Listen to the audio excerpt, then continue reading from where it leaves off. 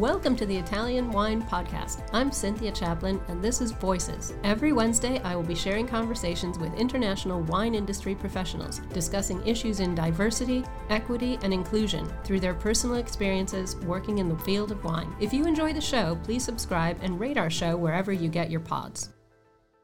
Hello, and welcome to Voices. This is Cynthia Chaplin, and today I am welcoming Phil Long to the show. Phil's the president of the Association of African American Vintners and the founder of Longevity Wines, which is in Livermore Valley in Northern California. He started the company in 2002 in his garage with his late wife, Deborah, and they grew the business together and opened their own facility in 2008.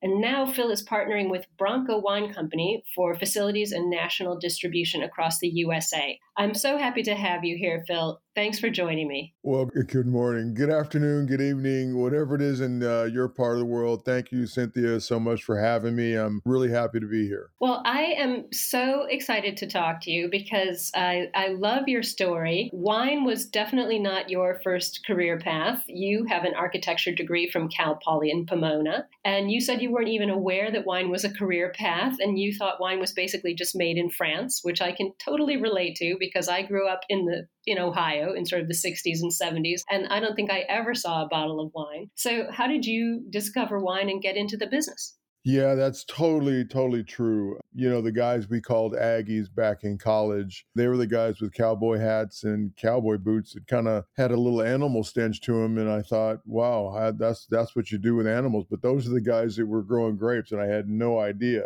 Full circle, going to Cal Poly Pomona and earning my degree. Now the university library is archiving its only graduates wine brand, Longevity, which is kind of interesting, which is, again, it's come full circle. But, the journey took, as you grow up, you start sampling wine and enjoying wine. You have friends that have wine and invite you over. Deborah and I just started to become more aware of it.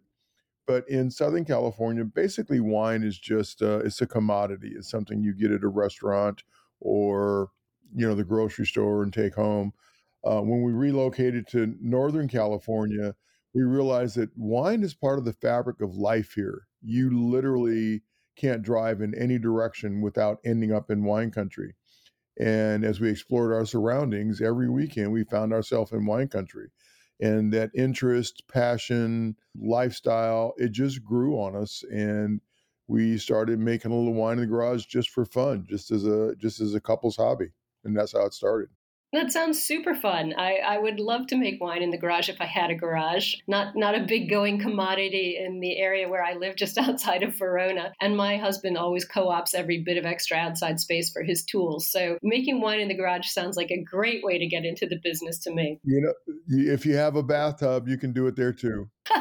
I will keep that in mind, actually. All my kids have gone away now, so the bathtub's all mine. I'm gonna take that one up. But I'm guessing sort of the reality of it wasn't kind of the easiest row to hoe, going from making wine in your garage to amping up the production that you have now. I mean, you started out really small, so I'm guessing you didn't have the best options on grapes, and you were exploring and sort of visiting other wineries and figuring out how to treat people in your own tasting room and how not to treat people. What was the development process like for you and Deborah in the early days? Yeah, that's so much a part of the story. Part of the story is I had a couple really, really great mentors in the valley that helped me along. And, that first vintage that Deborah and I made wine in the garage, we made, 30 gallons of Syrah. I've got to ask, are there any bottles left? Yeah, no. For 9 months, you covet this 30 gallons thinking it's the greatest gift to mankind. And somewhere along the line, you realize it's just total crap.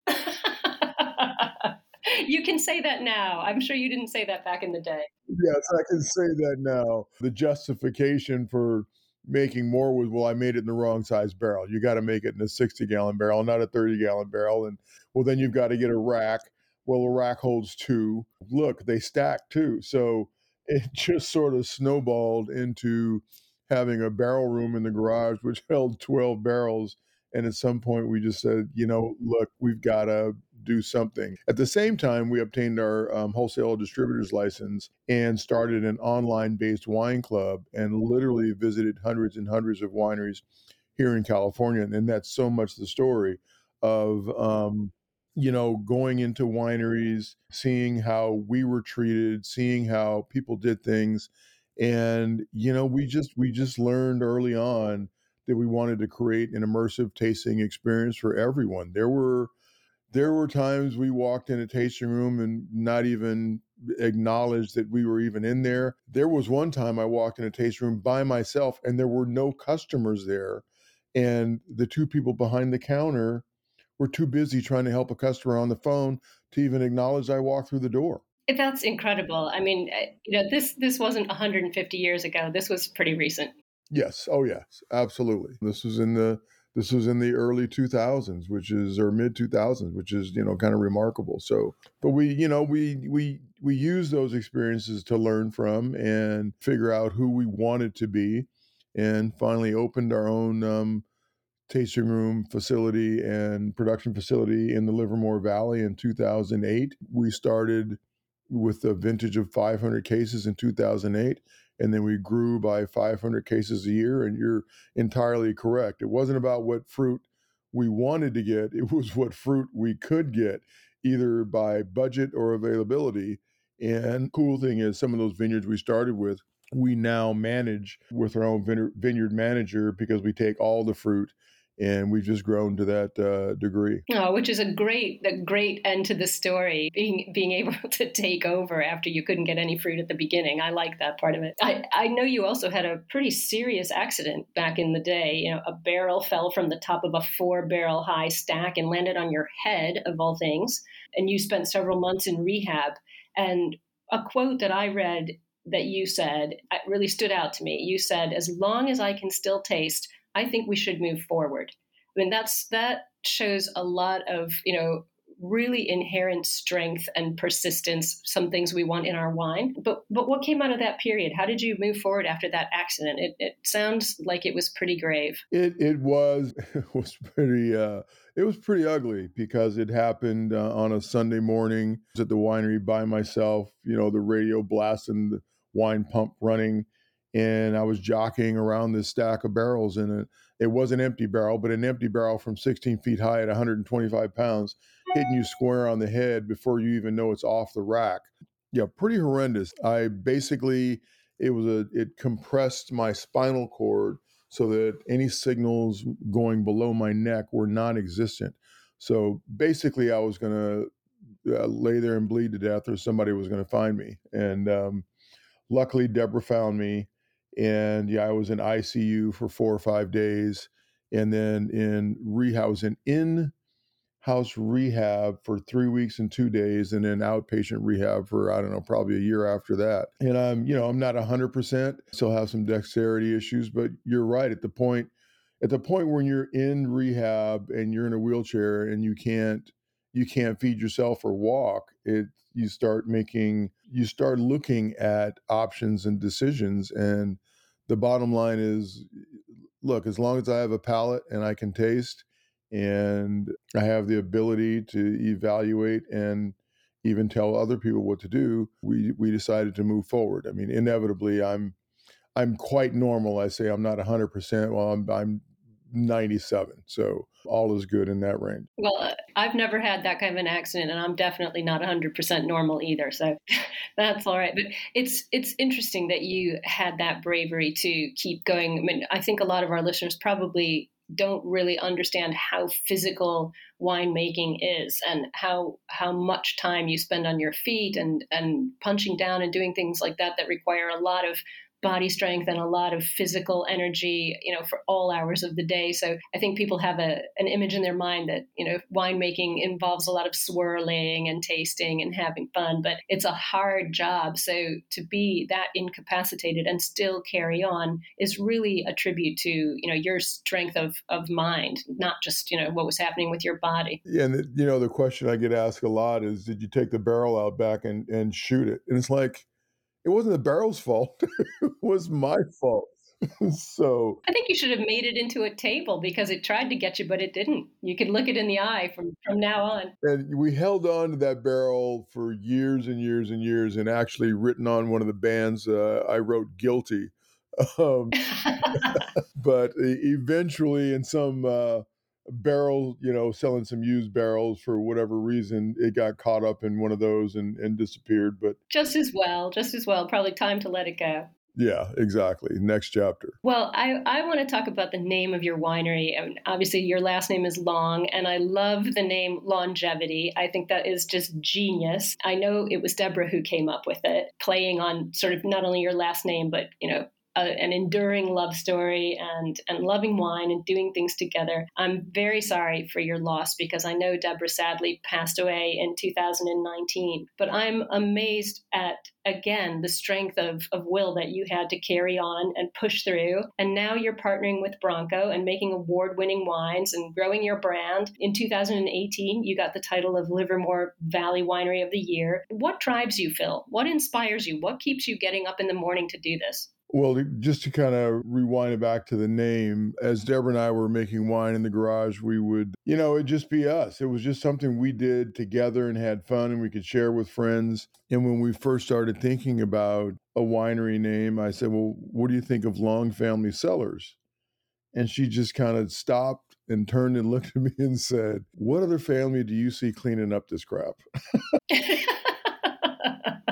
Yeah, you got a point. So she came up with the name Longevity, and we actually named our first wine, which was a GSM Longevity, as our first wine. But the name just it sort of stuck, and then we took the name Longevity for the winery, and then we had to rename that wine. So that's what became our Deborah Vey, which is short for Deborah's Cuvée.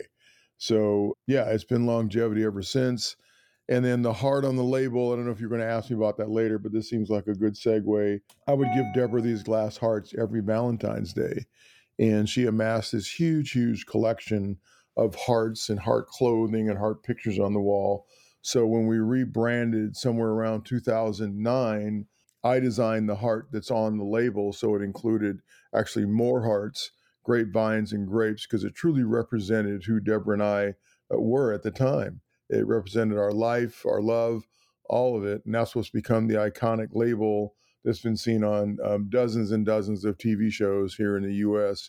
And then, unfortunately, as you said, she was diagnosed with stage 4 pancreatic cancer in 2016.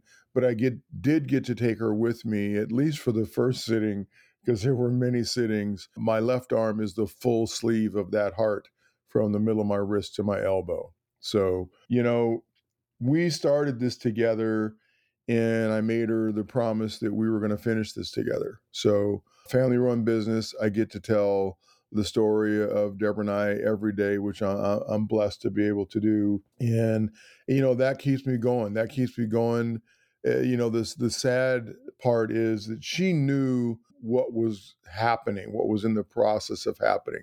Unfortunately, she's not here to, experience the benefits from that. But it's my job now to keep her memory alive, and I made her the promise. The mosaic of her picture at the winery is never coming down, and I'm going to keep that promise. Well, it sounds to me like she's still with you in many, many ways. And I know your son is working with you too now, hopefully cleaning up the crap like she wanted him to do. But I'm going to encourage all of our listeners to head over to your website and take a look at your labels because they truly are beautiful. You're being very modest about the heart, which is a really beautiful interconnected series of vines and hearts. It's really lovely. So, and eye catching. And apparently it caught the eye, as you said, of a lot of people in Hollywood because you have been on so many TV shows. I mean, Big Little Lies, Big Bang Theory, Frankie and Grace, this kind of exposure.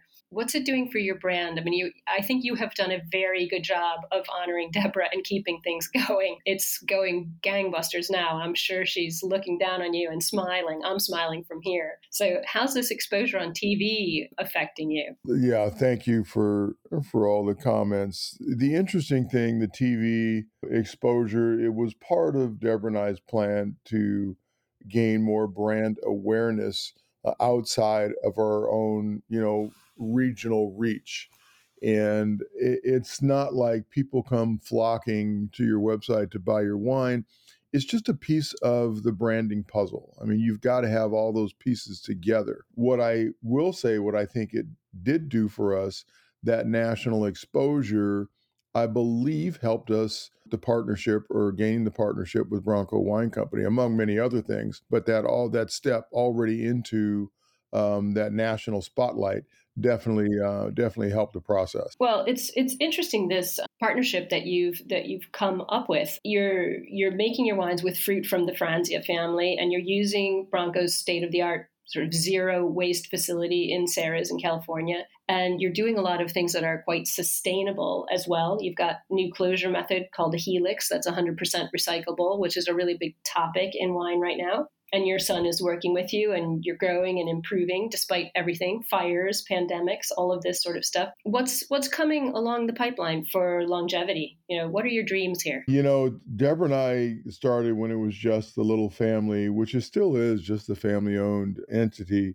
Our goal was to get to somewhere between 3,000 and 3,500 cases a year. Partnering with Bronco, first of all, as a winemaker, it's a ton of fun because trust me, their spice rack is a whole lot larger than mine. So going to blend wines in their lab, which I have done with my son, is a lot of fun because you just have access to so much more. So, that part of the journey is great. And, this partnership, they have enough belief in me that basically they just gave me the keys to the winery and said, go get it. So we strategically plan on what we're going to release, when we're going to release it.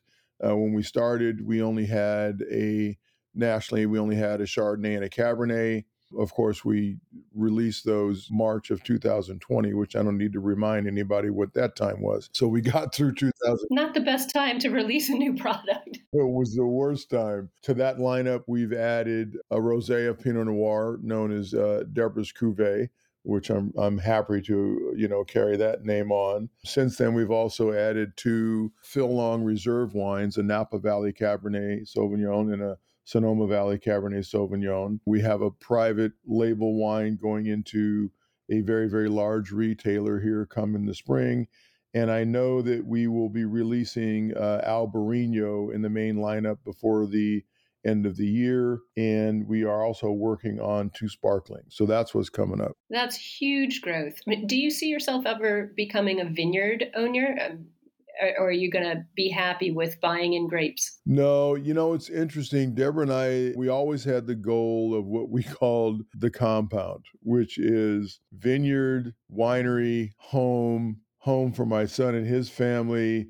The compound, it's still on the horizon. We're not quite there yet, but going from that 500 cases to now the ultimate goal of 1 million cases a year, I think we'll get there. I have 6 children, Phil, and we have the compound idea as well. Sounds like you're closer to it than I am, but I completely get that. A place where everyone can be together and eat together and drink together and do stuff together. I get that idea. It's such a good idea.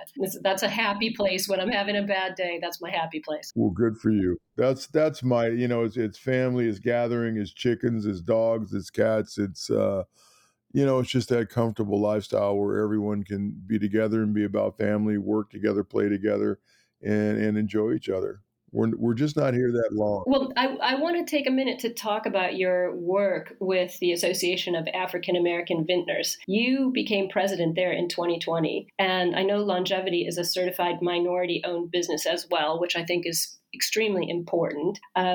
You've said some interesting things. You've said you never wanted to be a quote unquote black winemaker, but now you've become more or less the spokesperson for African American winemaking in the industry. How do you view this role? What are your goals for AAAV?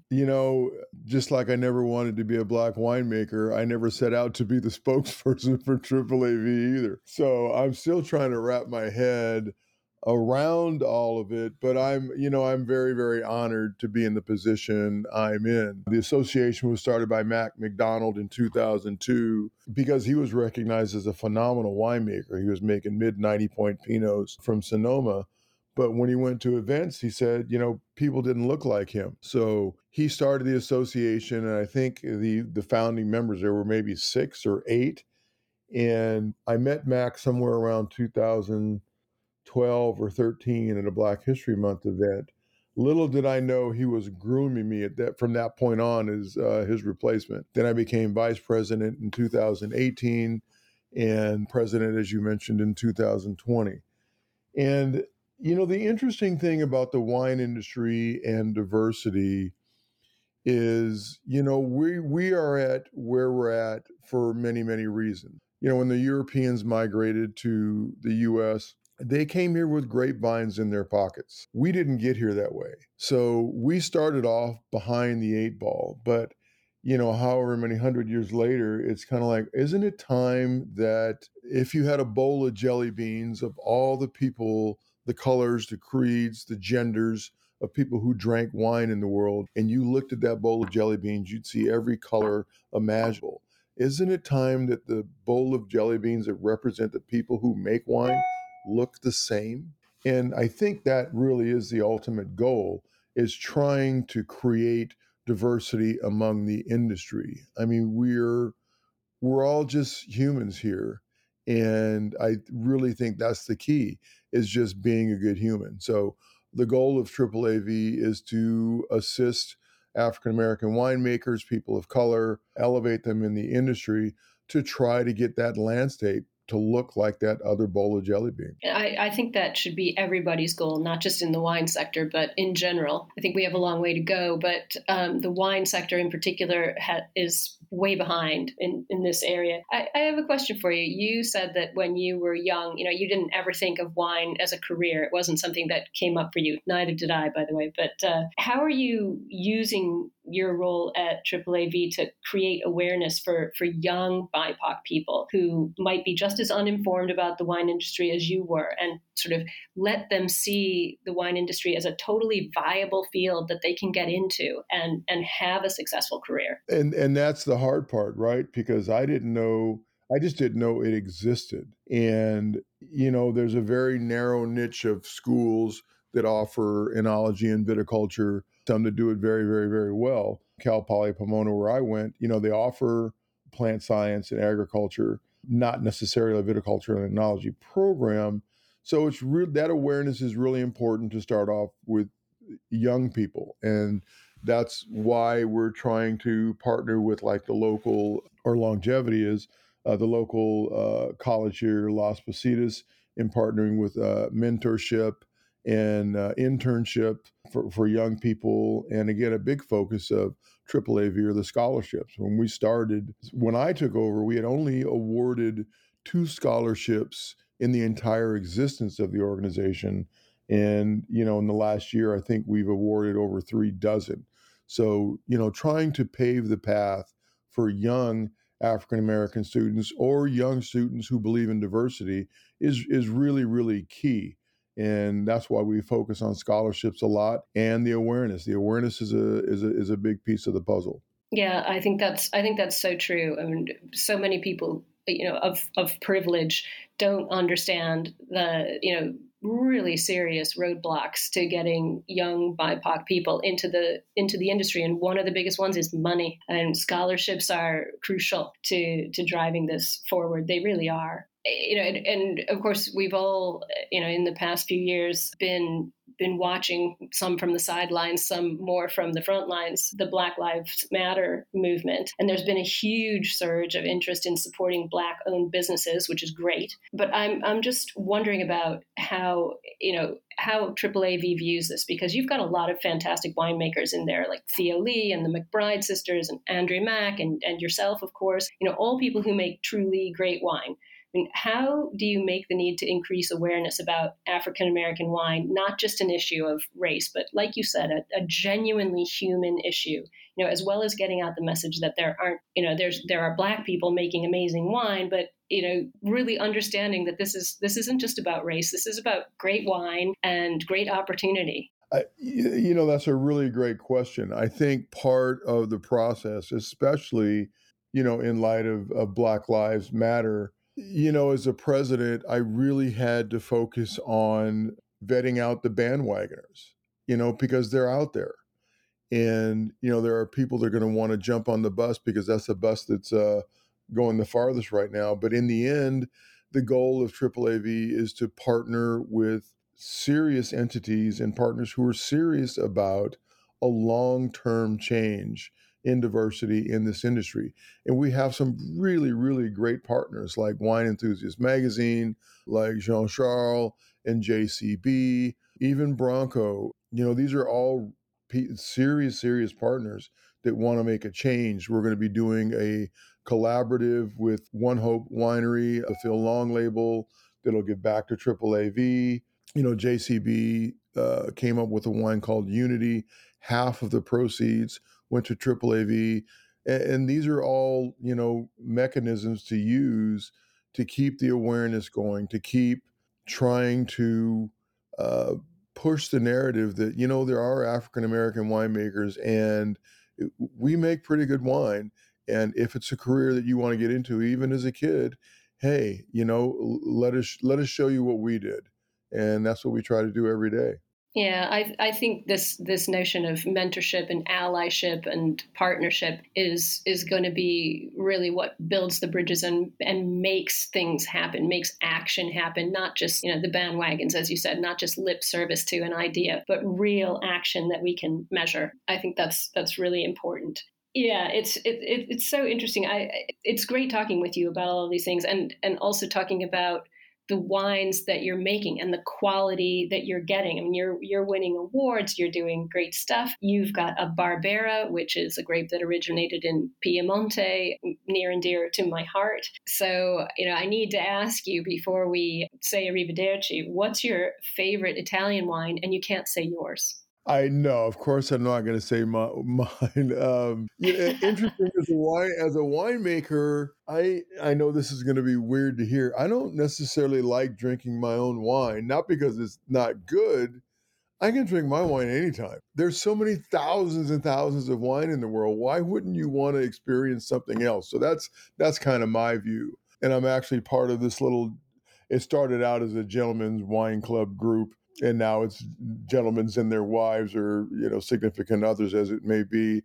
And we get together about once a month and we keep our eyes open for deals. And then one person will buy and we'll all share in a case or two or whatever it is. But I think to answer your question more directly, I think I'm on the path to try to find my favorite Barolo. I'm not there yet. I'm just going to keep looking until I say this is the one. All right. Well, I'm not allowed to name producers' names, but I'll send you an email with my top recommendations. That would be perfect. That would be lovely. Oh, Phil, this has been absolutely great. I really appreciate you taking the time. I wish I were nearer to Livermore Valley. Verona's a little far away for me to come once a month to join your club, but it sounds like you're having a good time as well as doing really great work for the community as well. And that's hugely important. I have a lot of respect. So thank you very much for taking your time out today to chat with me. Well, thank you. I really appreciate the time. And I'm sure I'll be headed that way at some point. We are selling our wines in the UK, so I'm sure I'll be headed that way. And when I do, I'll be sure and look you up. And please feel free, like you've got an open door to the winery in Livermore anytime. That's brilliant. Thank you so much, and all the best. All right, all the best to you. Thank you. Thank you for listening, and remember to tune in next Wednesday when I'll be chatting with another fascinating guest. Italian Wine Podcast is among the leading wine podcasts in the world and the only one with a daily show. Tune in every day and discover all our different shows. You can find us at ItalianWinePodcast.com, SoundCloud, Spotify, Himalaya, or wherever you get your pods.